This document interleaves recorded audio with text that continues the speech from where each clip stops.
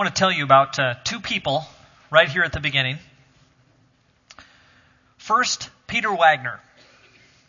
From 1956 until 1971, the Wagners were missionaries with the South American Mission and Andes Evangelical Mission, where they ministered in Bolivia.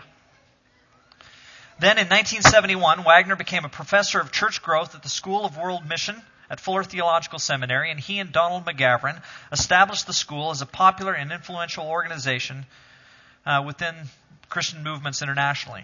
In 1981, Wagner replaced McGavran as the head of the faculty of the School of World Mission at Fuller. He has a B.S. from Rutgers University.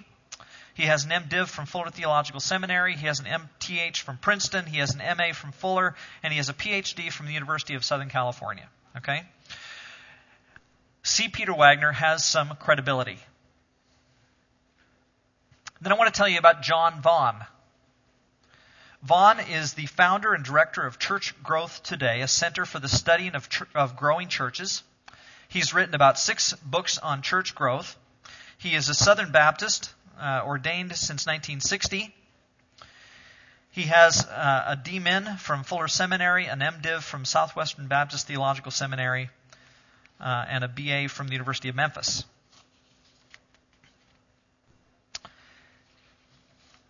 The reason I mention these two guys, C. Peter Wagner and Jonathan Vaughn, is because of this story. This comes from a book by Daniel Langford talking about pastors' families. And it says, Peter Wagner tells about an incident that Professor John Vaughn experienced on a flight in the United States of America. Vaughn noticed a man sitting next to him who was in earnest prayer.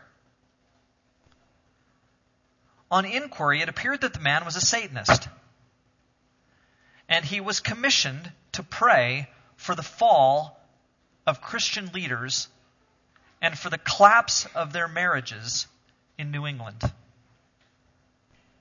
In the same book, Wagner writes about a minister in Ontario who spoke about the many Satanist attacks on ministers while he was there. One particular Satanist cell was honored because during the previous year they were instrumental in making 5 prominent spiritual leaders fall into immorality, thus contributing to the breakup of their marriages. Wagner also writes of Bill McRae, Chancellor of Ontario Bible College and Ontario Theological Seminary. McRae stated to Wagner that when he had been pastor of North Park Community Church in London, Ontario, he'd been told that there were Satanists in his community who were praying for the elimination of evangelical leaders through marriage and family breakdown. On one occasion, McRae went into a restaurant and observed a group of people praying in a corner booth. He introduced himself as a fellow Christian, but the individuals identified themselves as members of the Church of Satan who were praying for the destruction of a certain pastor in the community.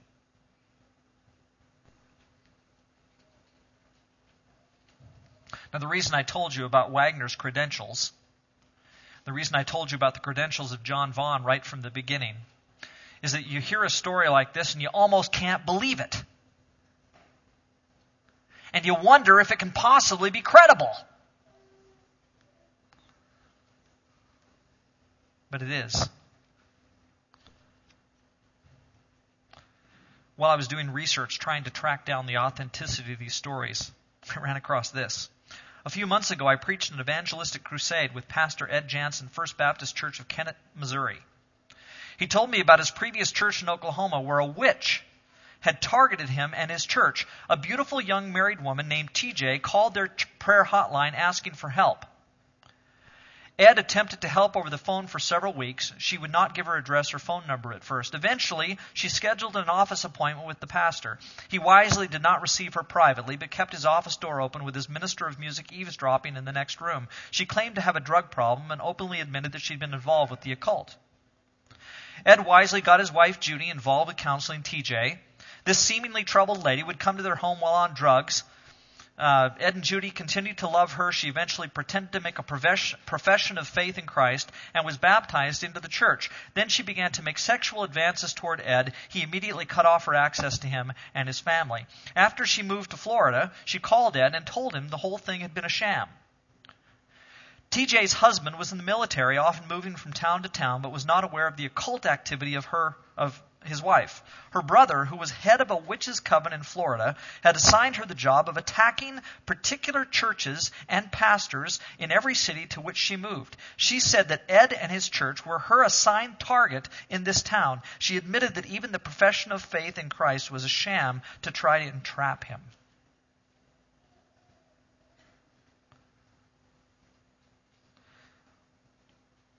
Wow. One story? Maybe you can dismiss that.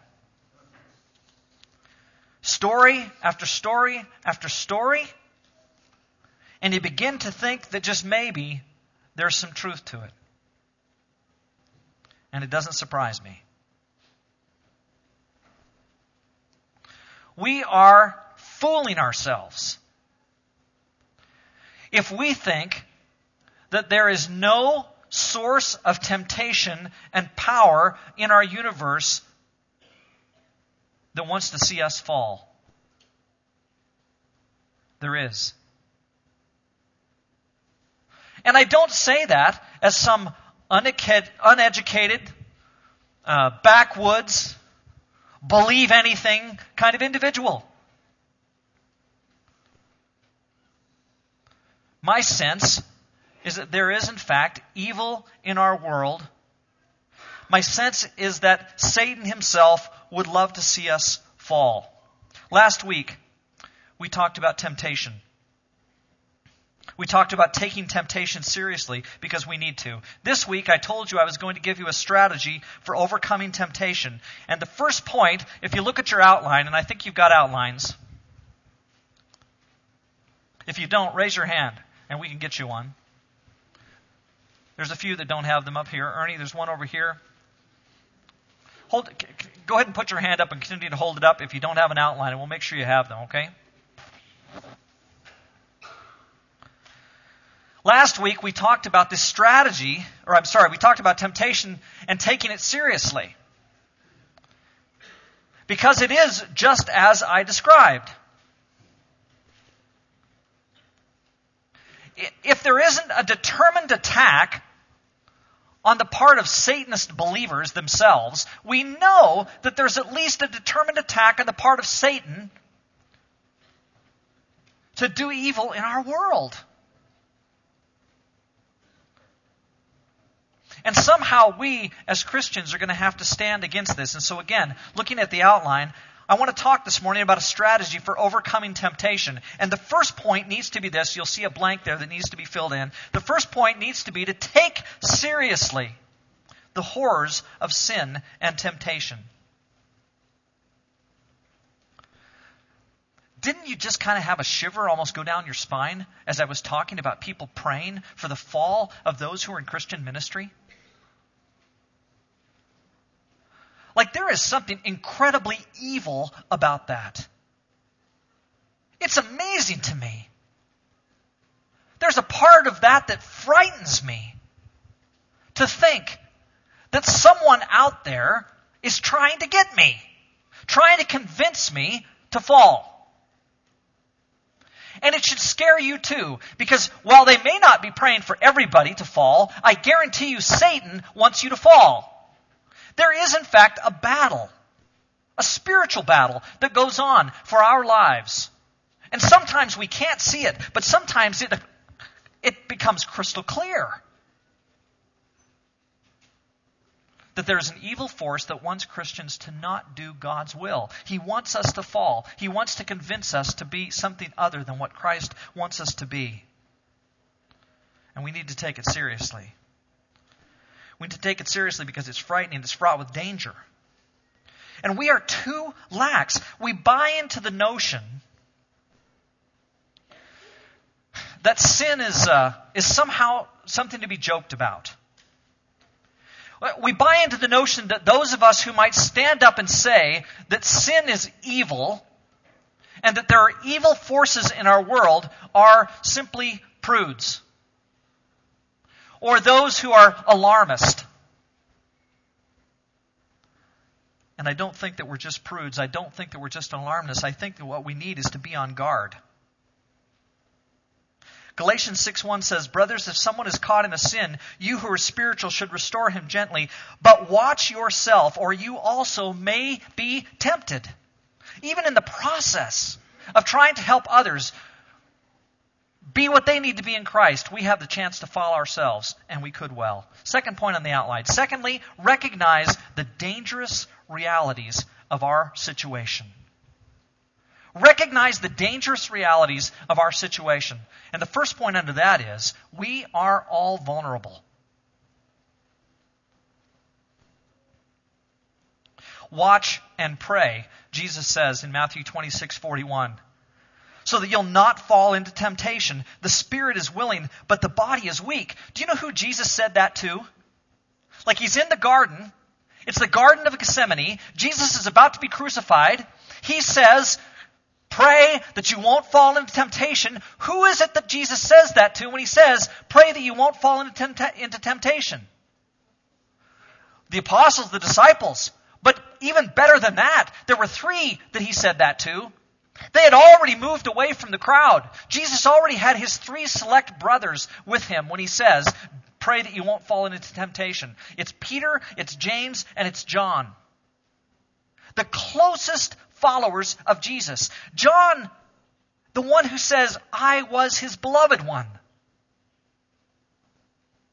And Jesus has to say to them, you, brothers, you who have been so close to me and spent so much time with me, you who know me so well, you need to pray that you won't fall into temptation. Well, I got to tell you, if Peter and James and John can be tempted, if there's the possibility for those who stand right next to the Lord can fall and need to pray, then I can fall. Because we're all vulnerable. Number 2 there underneath that point, it's the human condition to be vulnerable. It's the human condition to be vulnerable. It's part of what it means to be in the flesh. Being human means to entertain evil or ungodly desires. That's just part of what it means for us. There are times when we are going to be tempted. James 1 through 13 and 14, we already read this morning. When tempted, no one should say, God is tempting me. For God cannot be tempted by evil, nor does he tempt anyone. But each one is tempted when, by his own evil desire, he is dragged away and enticed. And I'm convinced that there's a part of us, that fleshly part of us, that is just willing and desiring to give in to temptation. And don't you know that Satan just loves it? He has a ready and willing audience by nature. We are people who tend to fall. It's been that way from the beginning. And he knows that he's got a ready and willing audience, and he just wants to tempt us. He just wants to put us in circumstances of temptation because he knows that our desires will take us to exactly that place. And that means that we've got to be strong. Number 3, there is an ungodly, evil force in our universe that desires that we fall and who is set against us using the realities of our human condition. And so he's in cooperation with our fleshly natures to draw us away. 1 Peter 5:8, be self-controlled and alert. Your enemy, the devil, prowls around like a roaring lion looking for someone to devour. Resist him, standing firm in the faith. There is a positive attempt by the evil forces in our universe to sway you and me from being what God wants us to be. Now, at this point in the sermon, we're a third of the way into it. By this point, people's minds begin to wander. Well, let me exhort you not to let your mind wander. Because there is a prowling lion who wants you to wander. There's a positive force There's a proactive element seeking to take you away from what God wants you to be. And you can allow your mind to wander right now, or you could allow your mind to wander during the week. And let me tell you that at the moment that you do, the moment that you take your eyes off of Christ, you become vulnerable. All of a sudden, that's exactly what He wants. He wants you as this fleshly human being with the desires that are already there. He wants to grab you and entice you and to do something with you. And we need to be vigilant. We need to be diligent.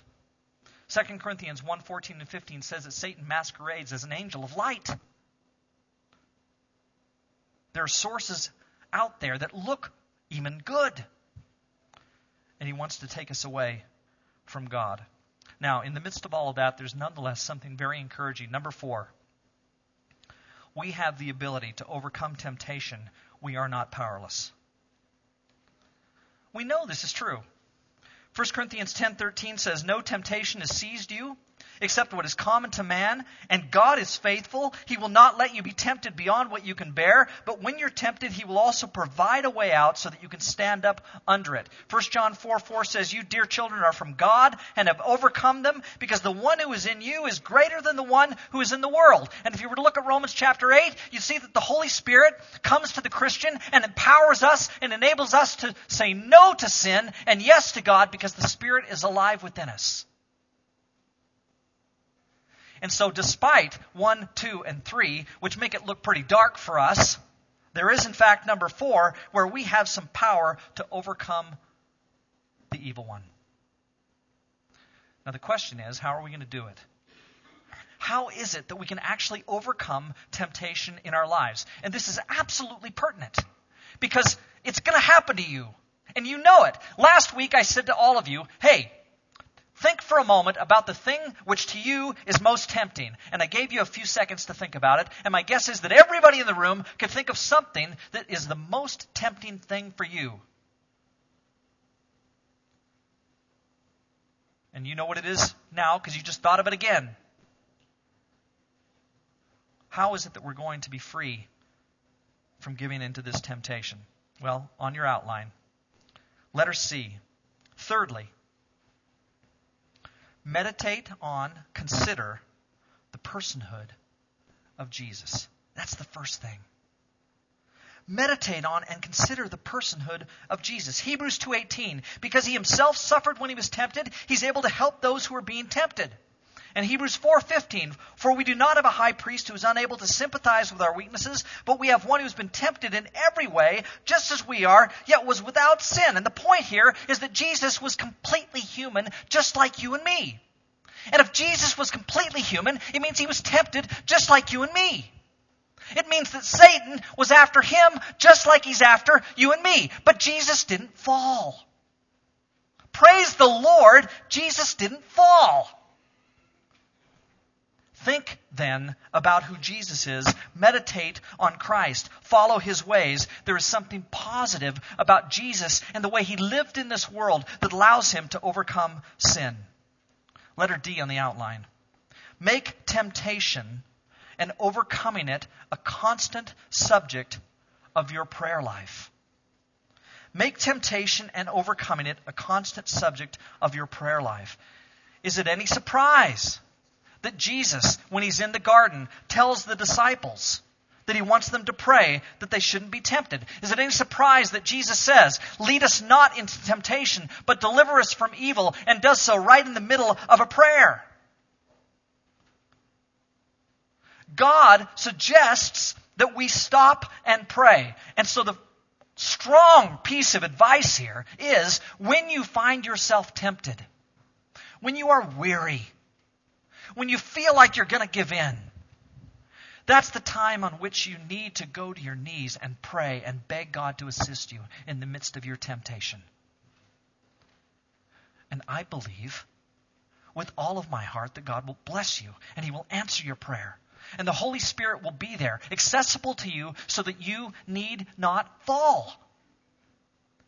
we don't have to give in to temptation. We can pray. And in the process of praying, God will bless us. In the garden, Jesus tells the disciples to pray. But what does he himself do?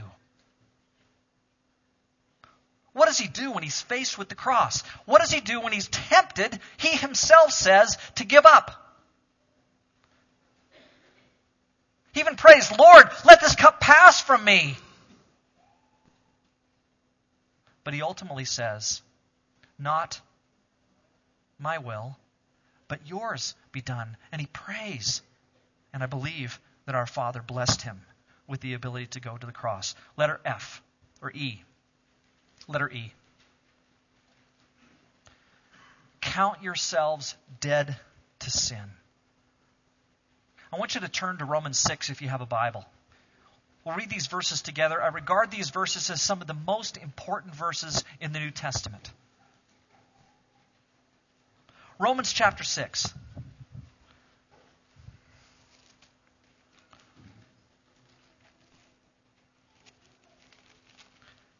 If you ever think to yourself, how is it that I'm going to get out of the rut that I'm in? How is it that I'm going to overcome sin in my life? How can I somehow conquer temptation? How can I move past my addiction into a life that God wants me to live? Look at verse 11 and 12 first of all. In the same way, he says, count yourselves dead to sin, but alive to God in Christ Jesus. Therefore, don't let sin reign in your mortal body so that you may obey its evil desires. The first step there is to count yourselves dead to sin. Recognize what it is that Jesus has done for you. He doesn't just forgive sin. He says he makes us dead to sin. And the only way that you can go from dead to sin to being live to sin and allowing sin to exist is to not recognize what you have in Christ, namely your deadness to sin. Have this attitude and count yourselves, he says, as dead to sin. And then letter F goes right along with it. Intentionally, purposefully, consciously offer yourself to God. Look at verse 13 again in Romans 6. Do not offer the parts of your body to sin as instruments of wickedness, but rather offer yourselves to God as those who've been brought from death to life, and offer the parts of your body to him as instruments of righteousness. For sin shall not be your master, because you're not under law, but under grace. And the point is that God has done something for you, in you, and our response is to offer ourselves to him.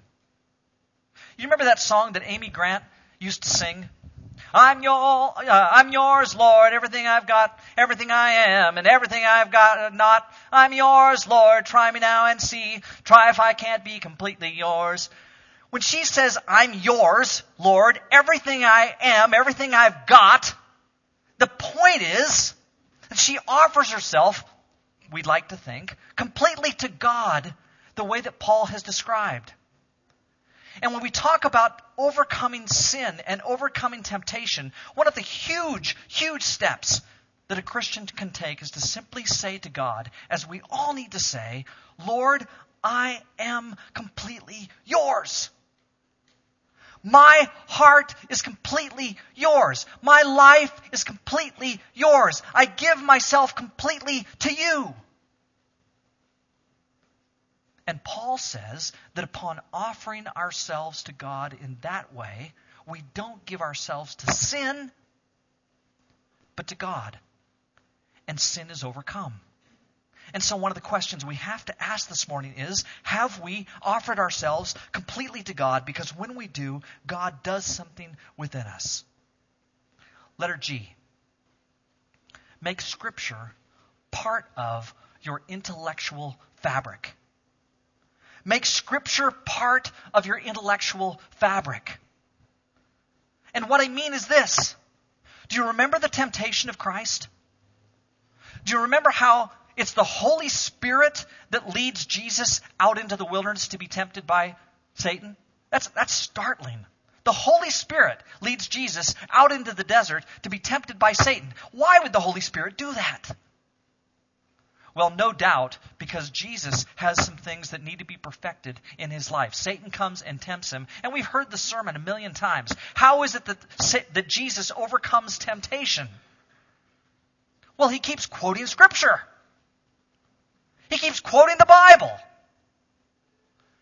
And that's why I say make it part of your intellectual fabric, because it's clear to me that it was part of the intellectual fabric of Jesus.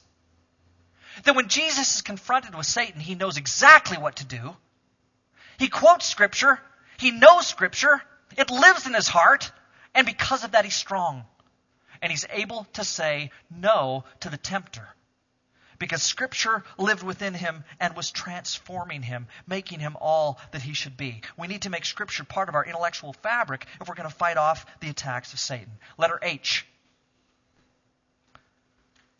Rely on your brothers and sisters in Christ. Listen to these words. This is Matthew 26, verses 36 through 38. Then Jesus went with his disciples to a place called Gethsemane, and he said to them, "Sit here while I go over there and pray." Okay, again, Jesus is in the garden. He's tempted. He's on the way to the cross. And he says, "Sit here while I go over there and pray." He took Peter and the two sons of Zebedee along with him. He began to be sorrowful and troubled. Then he said to them, listen to these words, "My soul is overwhelmed with sorrow to the point of death. Stay here and keep watch with me." That's amazing. Here's Jesus on his way to the cross, and he says to the three best friends that he has in the world, "Keep watch with me. I need you." I don't think he's just saying, "Keep watch, they're coming to arrest me." I think he's saying, "Keep watch over my life." He's already told them to pray. He wants them to be praying for him even as they pray for themselves. Because Jesus himself needs them and wants them to watch with him. You know, sometimes, folks, we are so hesitant to tell other people, our brothers and sisters in Jesus, that we're being tempted. We don't like to do that. There's a sense of weakness about that. I don't want my brother or sister in Christ to know that I have the potential to fall. I don't want them to know that I'm tempted by sin. I don't want them to know how weak I am. Well, I'll tell you what, they already know. Do you think they don't know? Do you think that the people in this room look at you and they think, "Ha, he's never tempted. Ron Bailey never has a sin cross his mind. There's just no way. Curtis, you lead worship. You couldn't possibly be tempted by sin." You think maybe you're the only one in the room who's really tempted by sin, and so you don't want to share that fact with somebody else? We need to share with one another and ask them to bless us and pray for us, to encourage us and strengthen us. Satan is like a roaring lion out there seeking somebody to devour. What are we going to do? Ignore that reality because we're afraid to share with someone else the fact that we might be tempted? And what if, as Paul says in Galatians 6:1, we catch somebody in sin? Or what if we catch somebody tempted to sin? What if you see somebody that you think is just on the verge of sinning? Well, what if it was a real lion? What would you do if some blessed friend of yours was walking down the path and you could see that there was a lion crouching around the corner ready to devour him or her? Would you just be quiet? He'll be okay. Or, I don't want to get involved. Or, he might think badly of me if I say something. He'll think that I think he's a sinner. Duh. Of course you think he's a sinner. And of course you recognize the possibility of him being tempted to sin, because that's who we are. Paul says in 1 Thessalonians 3:5, "For this reason, when I could stand it no longer, I sent Timothy to find out about your faith. I was afraid that in some way the tempter might have tempted you and our efforts might have been useless." He sends Timothy because he's afraid they might be tempted. We read elsewhere that Paul says, "I have no one like Timothy, Nobody cares for you the way that Timothy does. He sends Timothy because he wants Timothy to help the brothers and sisters to not be overcome by temptation. Well, there you go. Ways to overcome temptation. What will be sad is if after a couple of sermons, time spent thinking about this, ruminating on temptation, and for a moment recognizing that we could be tempted, what will be sad is if we don't take it seriously. If we don't recognize how crucial it is for us to be on guard and to recognize this prowling lion who seeks to devour us and the power we have to overcome his clutches.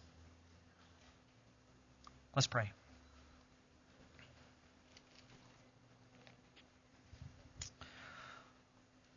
Lord, we praise you and thank you for the power we have to overcome temptation.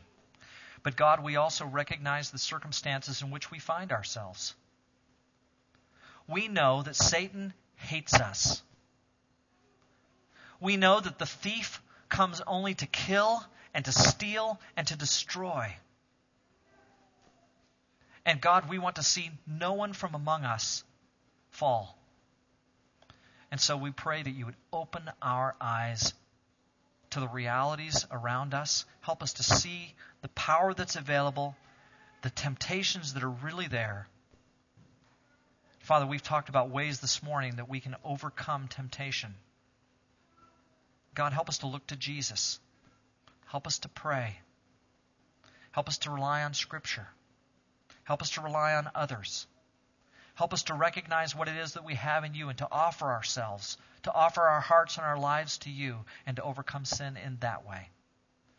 God, we know that you're with us. We know that the one who is in us is greater than he who is in the world, and we pray that you'd bless us today, that we'd be able to stand strong for you, in you, blessed by your Spirit. It's through Christ that we pray this morning. Amen.